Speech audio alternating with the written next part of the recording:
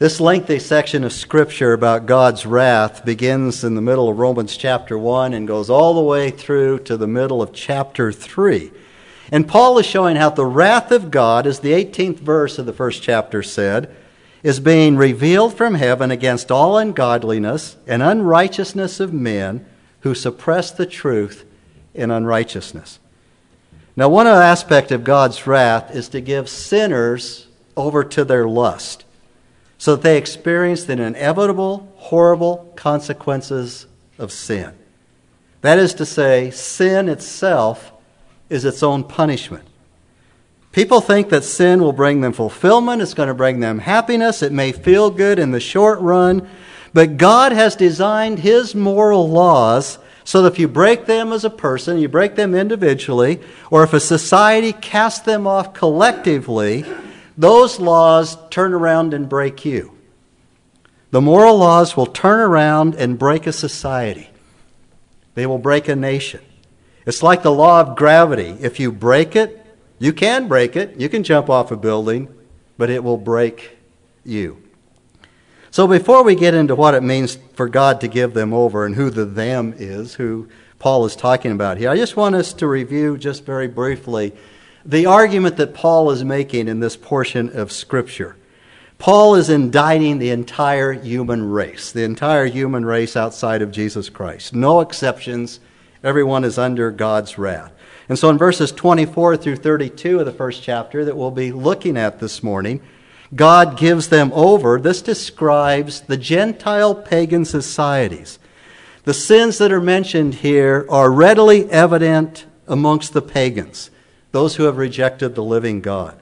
And then in chapter 2, in the first part of it, of Romans, so we'll look at this next week, Paul addresses the sins of the moralist who thinks that he or she pretty much has it all together.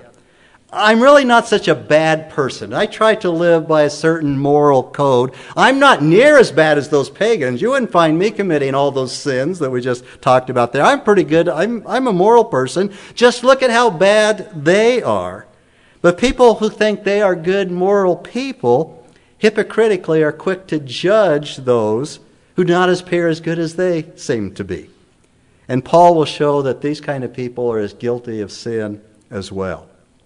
Then in the rest of chapter 2, Paul speaks to the Jews and those who are condemned by the law. And then in chapter 3, Paul will show that the whole world is guilty before God. For according to Romans chapter 3, verse 23, and every Awana kid has learned this, all have sinned and fallen short of the glory of God. Paul covers the sins of everyone here. Jew, Gentile, pagan, moralist, atheist, agnostic, philosopher, everyone, all have sinned, no exceptions, and all are under God's wrath. So this section of indictment begins with Romans chapter 1, verse 18, if you want to look at the 18th verse just for a second. It begins with, "For the wrath of God is revealed from heaven against all ungodliness and unrighteousness of men who suppress the truth in unrighteousness." And then if you go over to chapter 3, the 21st verse, we get the conclusion of this section of Scripture. Verse 21 of the 3rd chapter. "For now, apart from the law, the righteousness of God has been manifested, being witnessed by the law and the prophets, even the righteousness of God through faith in Jesus Christ, for all those who believe, for there is no distinction. For all have sinned and fallen short of the glory of God." So our focus this morning is what it looks like when God gives people over. What does that look like? And I want to point out an important sidelight here, because as we see what this looks like and what happens, we see what it looks like when God gives a nation, when God gives a society over to its sin. We see what a society, what a nation looks like when it's abandoned by God. Abandoned by God. When I started preaching in the last century, and that won't surprise the kids, might surprise some of you who are as old as I am, started preaching in the last century, I grew up in a completely different world than what we live in today. And all you guys, older people, are shaking your heads. In those days, we talked about being a Christian nation, a moral nation for the most part, that was losing its way. A Christian nation and society that needed to once again turn to God, to return to the biblical foundation on which this nation was established, and its moral roots and its moral underpinnings. That's all change. As a nation, we don't fit in that category anymore. As a nation, we've gone a long ways down from the 1950s and 60s when I grew up. And some would say that because of certain fragrant sins, America is on the brink of judgment. The Apostle Paul would say, no, America is already under God's judgment, already under God's wrath. When a society flaunts and gives hearty approval to certain sins, even applauding them as right, it shows that God has already given that society over to impurity. God has already given that society over to degrading passions, and God has already given that society over to a depraved mind. Paul shows us that wherever pagans are to be found, pagan sins will be found also. And Paul's point in Romans chapter 1, verses 24 to 32 is this. When people reject God and exchange the glory for the worship of the creature, he gives them over to their sins and the horrible consequences. So first of all, we see that God gave them over to the lust of their hearts to impurity. This is in verse 24 of the first chapter of Romans. Verse 24. Therefore God gave them over in the lust of their hearts to impurity, so that their bodies would be dishonored among them. And then we see a fourth, F-O-R, beginning at verse 25. This tells us the why God gave them over. For they exchanged the truth of God for a lie and worshipped and served the creature rather than the Creator, who is blessed forever. Amen. This verse basically repeats the truth that we saw in verse 21. Because people did not honor God or give him thanks, their foolish hearts were darkened. Their foolishness led them to exchange the glory of the incorruptible God for idols.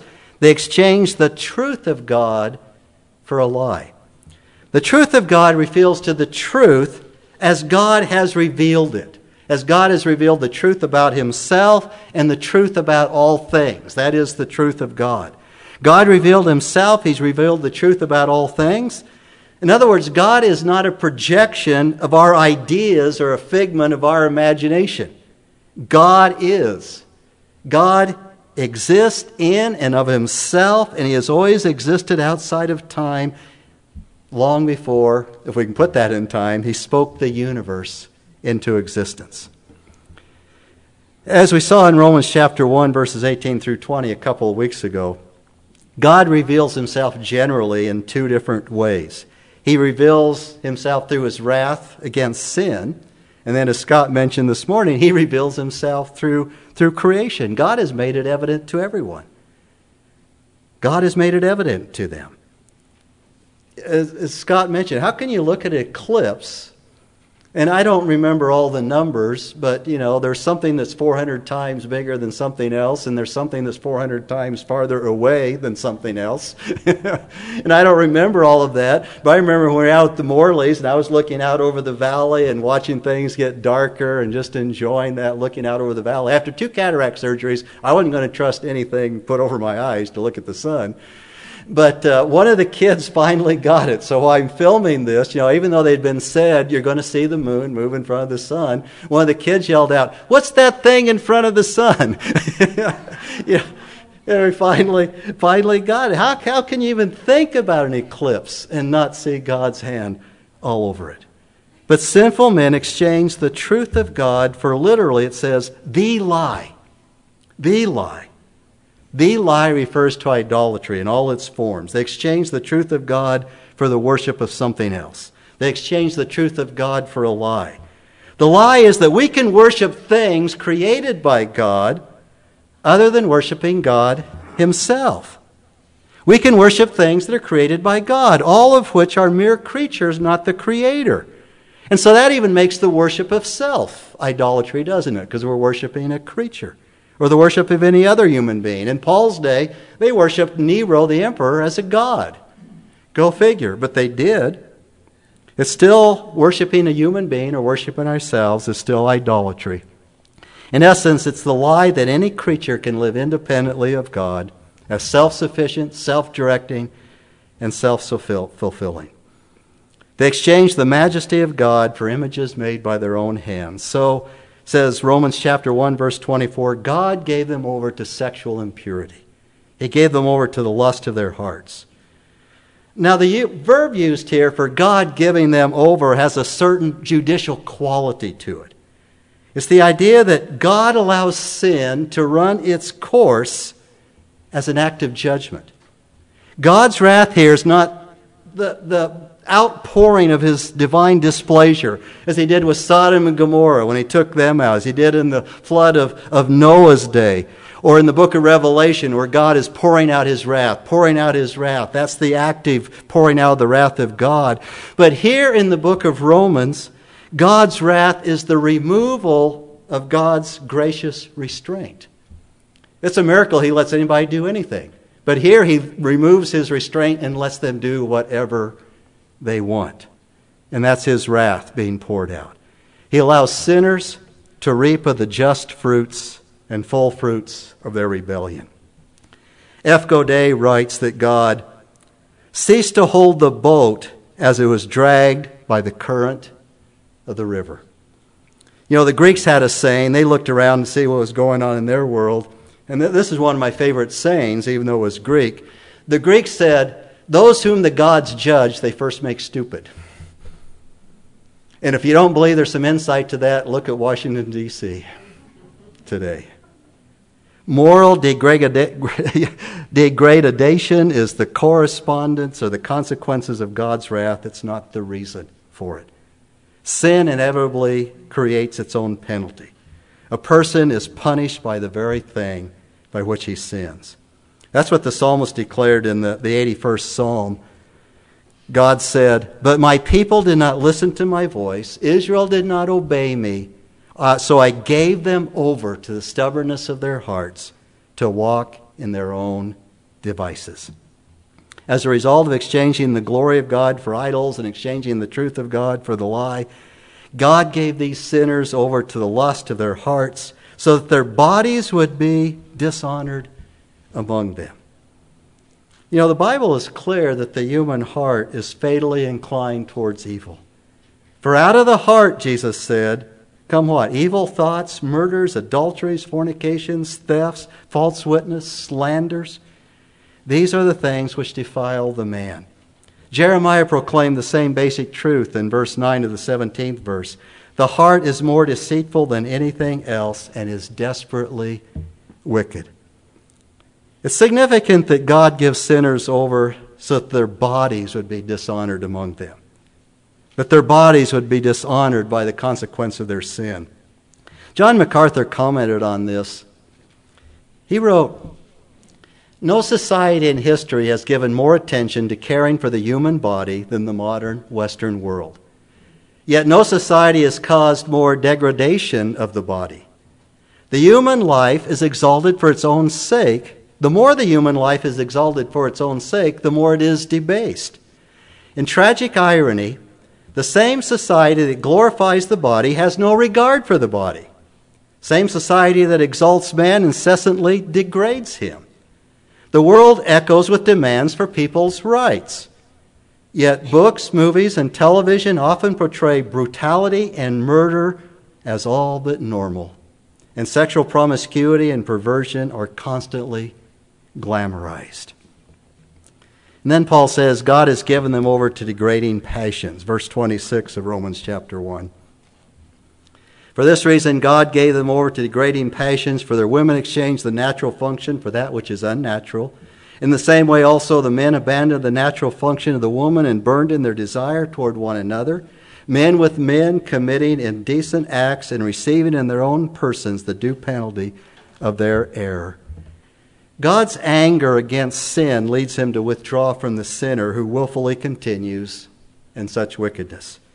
You know, in the ancient world, even in ancient Greek and Roman traditions, there's a long history of seeing these degrading passions as unnatural.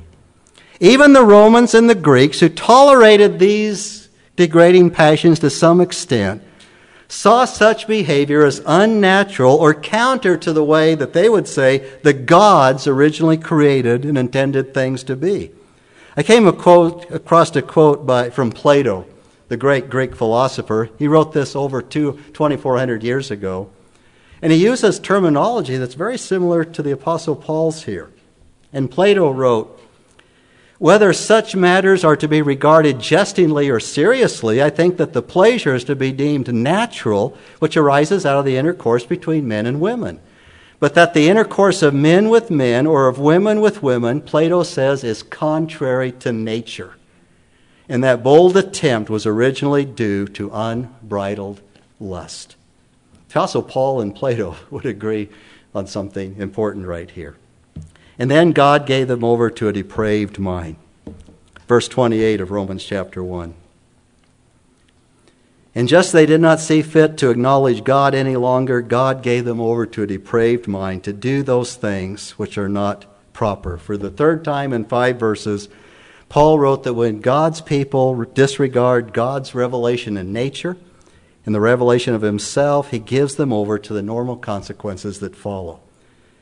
In this time, the consequence is a depraved mind. The word depraved means not standing the test. We've looked at the positive side of this word because the positive side is dokimos. This is the word adokimos, which means it's the opposite of dokimos. Remember, dokimos means to be approved. When they would refine precious metals in those days and they'd boil them or whatever they would do, and then they would scrape the dross and the scum off the top, and you had pure precious metal, that was dokimos, and they would stamp it dokimos. As believers in Jesus Christ, we are the dokimos, approved of Jesus Christ. This is the word, it's translated depraved, but it's the word adokimos.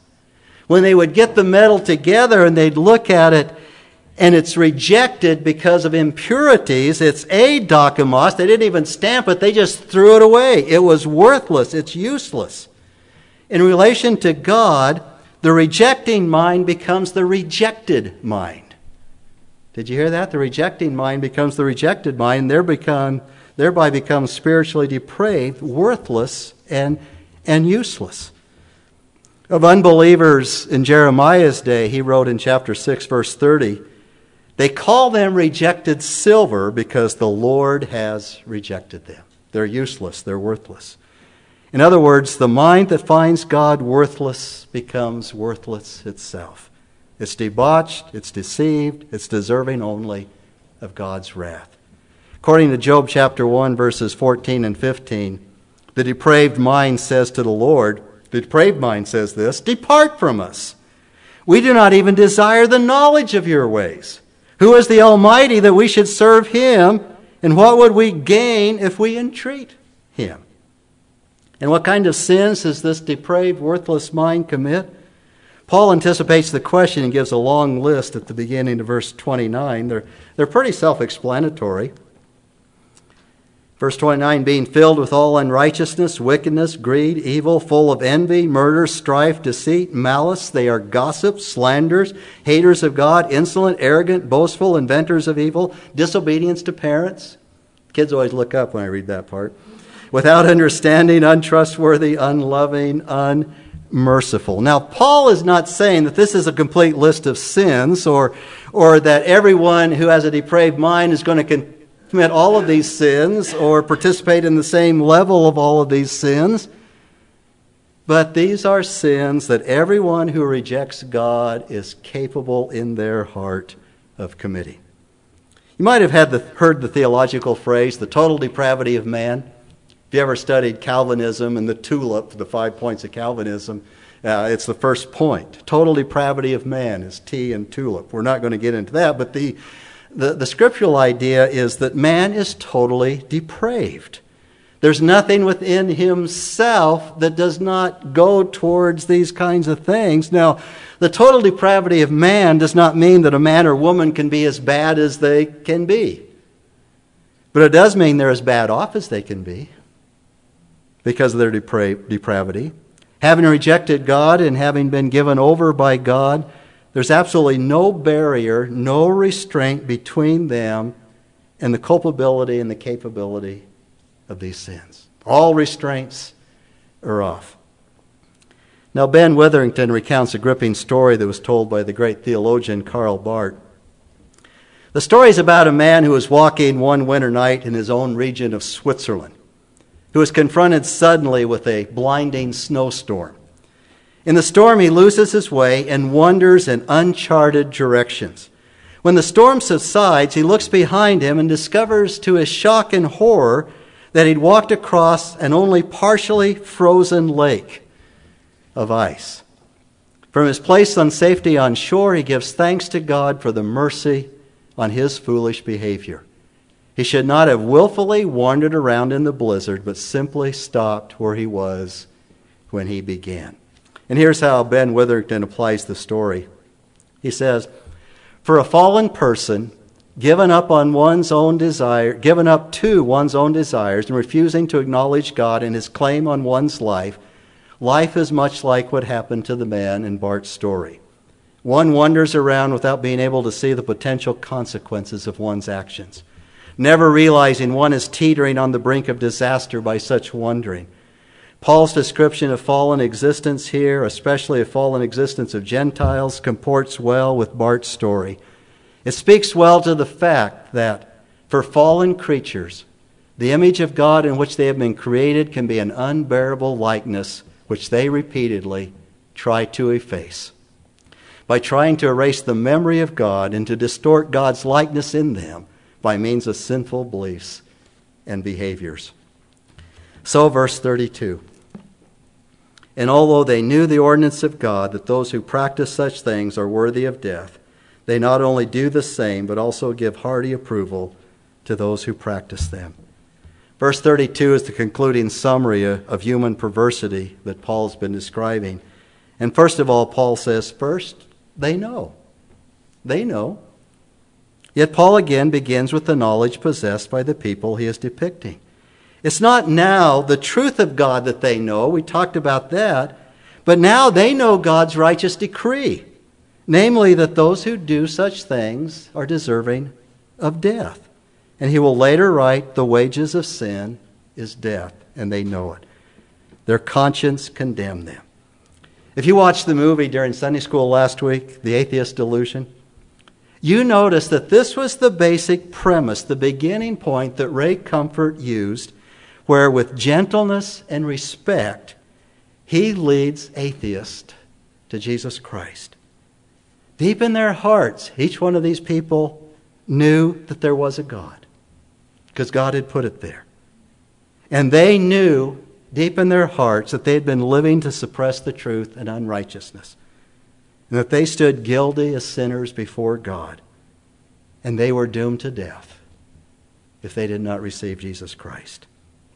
And secondly, Paul writes in verse 32, they nevertheless disregard the knowledge. They not only continue to do these things which they know deserve death, but which is worse, they actively encourage others to do the same. Heartily. They give hearty approval to those who practice them. So they flagrantly approve the evil behavior which God has expressed his disapproval. A society that openly condones and defends such evils as sexual promiscuity, homosexuality, and the rest has reached the deepest level of corruption. John MacArthur uses this illustration. A certain species of ants in Africa builds its nest in deep subterranean tunnels where its young and its queen live. Although they may be great distances from the nest foraging for food, the worker ants of that species are able to sense when the queen is being harmed, and they become extremely nervous and uncoordinated. If she is killed, they become frantic and rush around until they die. What better illustration could there be of fallen man? Even in his sinful rejection and rebellion, he cannot function properly apart from God, and he is destined for death. Paul's teaching in Romans chapter 1 about why society degenerates into unrestrained, debauched, destructive evil is unlike any analysis you're going to hear today. or you would read today, or you'd see on cable news today. One of the reasons for this is when a society is sinking into moral decay, and ours is, one of the traits of that decay is the inability to see what has happened. They just can't see it. They don't know that. The social mind becomes so defective in the moral decadence that it doesn't even have the categories to talk about it, or the framework to recognize evil for what it is. When I was in college, I took a sociology class called Social Problems. I had to take at least one sociology class, so I think two. So I took Introduction to Sociology and Social Problems class, where we talked about crime, drug abuse, war, sexual violence, delinquency, all those kind of things. But all we did was talk about the problems. No solutions were offered. And when we talked about the problem of drug abuse, we were required to write a paper called Why I Use Drugs. Why I Use Drugs. I called my paper and wrote it, Why I Get High on Jesus. I was a Jesus freak in those days. That's what they called us in the Circle K house. My roommate and I, Tom Bond, we were the Jesus freaks, posters talking about Jesus all the time. Oh, get out of here, you guys. Well, I got an F on the paper. And so Tom and I went in and talked to the instructor, and he said, well, you guys didn't fulfill the requirements of the paper. I said, but I don't use drugs. How can I write a paper on why I use drugs? And he says, but you really know you want to, and you would if you really had the opportunity to do so. And he stuck to the F. We live in a day when we don't even have the categories or the framework to recognize evil. They're just problems that people are trying to solve. The inability to render sound moral judgments is evident almost everywhere you look in our country. And this is what makes Paul's letter to the Romans the relevant and needed text for our day. When I began this message, I asked if there was any hope. Is there any hope for reversal from being given over by God, abandoned by God to suffer the consequences of sin, of moral decay, of depraved mind, of degradation? How do we battle back against destructive evils in our own lives and in the lives of our culture and society? Well, we've come to the right book, Paul's letter to the Romans. God had abandoned, God has given over. How is that reversed? How is that reversed?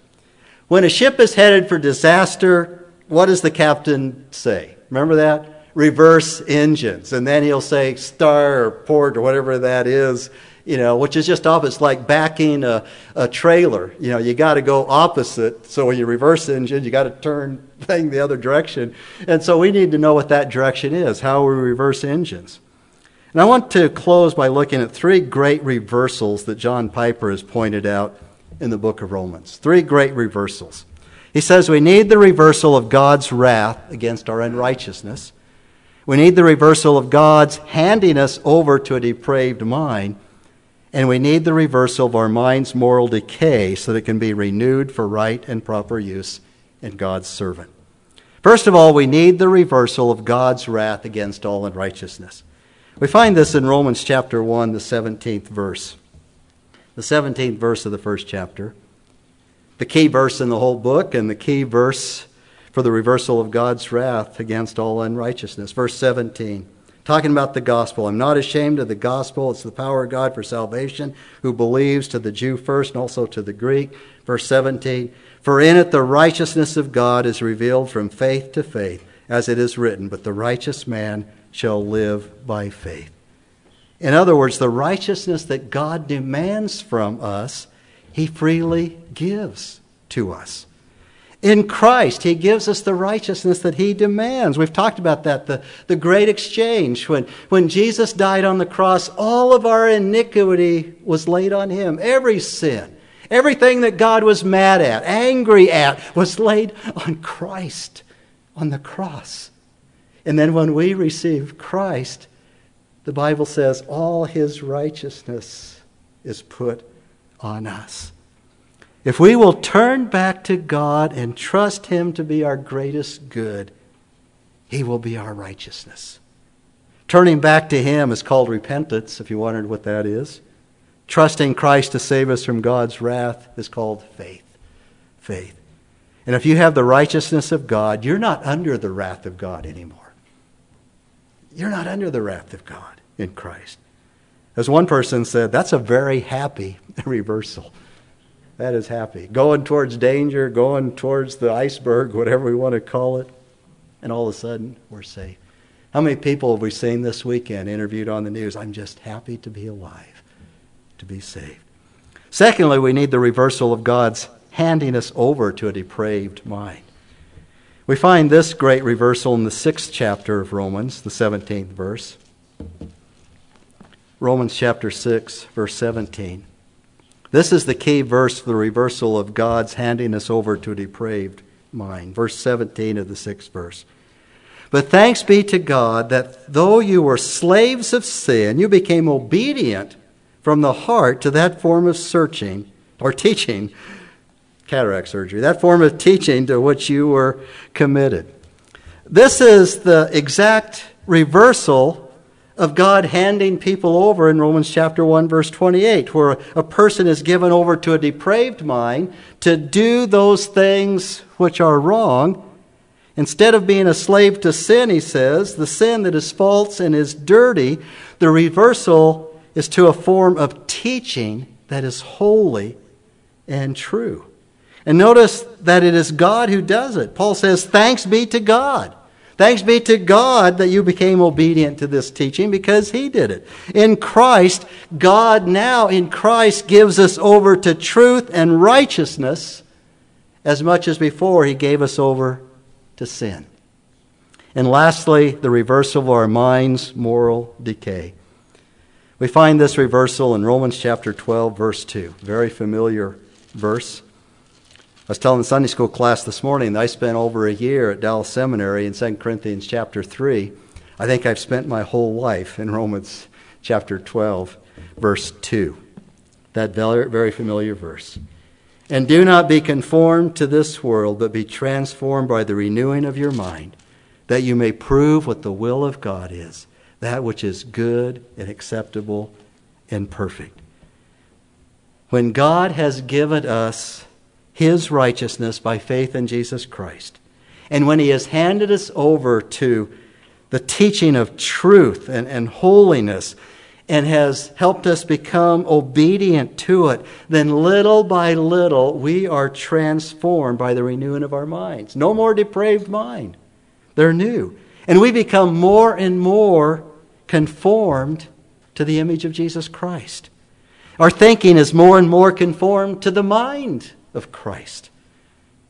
And the long list of sins that we read in Romans chapter 1 becomes shorter. It becomes weaker. It loses its hold on our lives, all to the glory of God. This is the key to life. This is the message that we most need to take to our neighborhoods, to our nations. This is our only hope. This is our community's only hope. This is our nation's only hope. And does our nation need a great reversal? Each one of us need to receive these three reversals from the hand of God by faith. The reversal of God's wrath through the gift of God's righteousness in Christ. Receive him for the forgiveness of our sins. The reversal of being handed over to depravity through being handed over to truth. And the reversal of a depraved mind through the transformation of the renewing of our minds, as we become more and more conformed to the image of our Savior, Jesus Christ. Shall we pray?